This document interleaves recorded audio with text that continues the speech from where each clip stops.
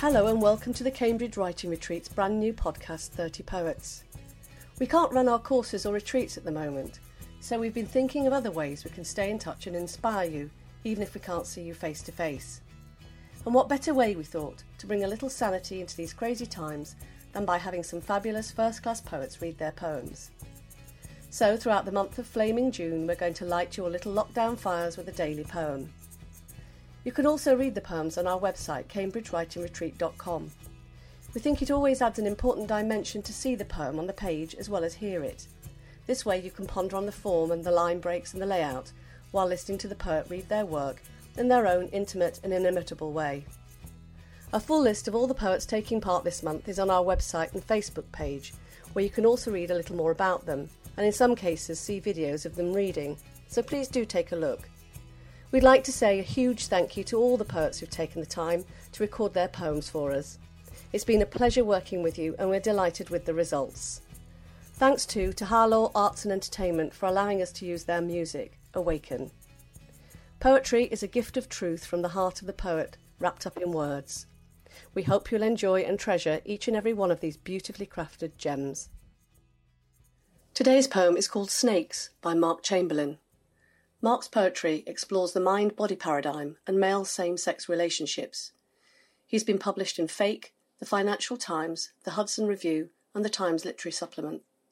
Here's Mark Chamberlain reading Snakes. Snakes. A split column of smoke rises from the lit tip of the cigarette. Johan has a migration of antelope where his eyes should be.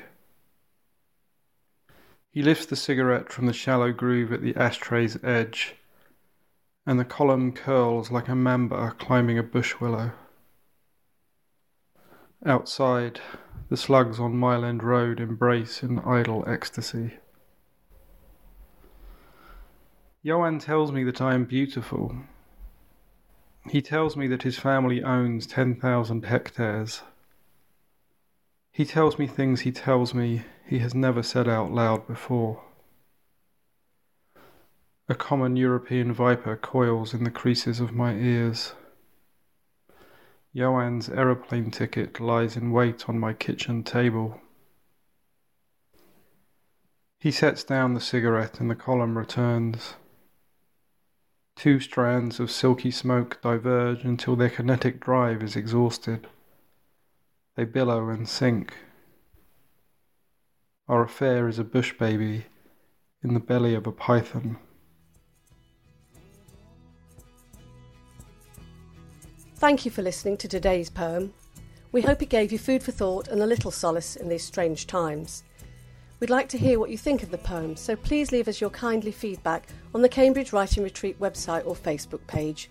If you're enjoying the poems, do subscribe to the podcast and leave a rating in the Apple Podcast app. We hope you'll join us again tomorrow.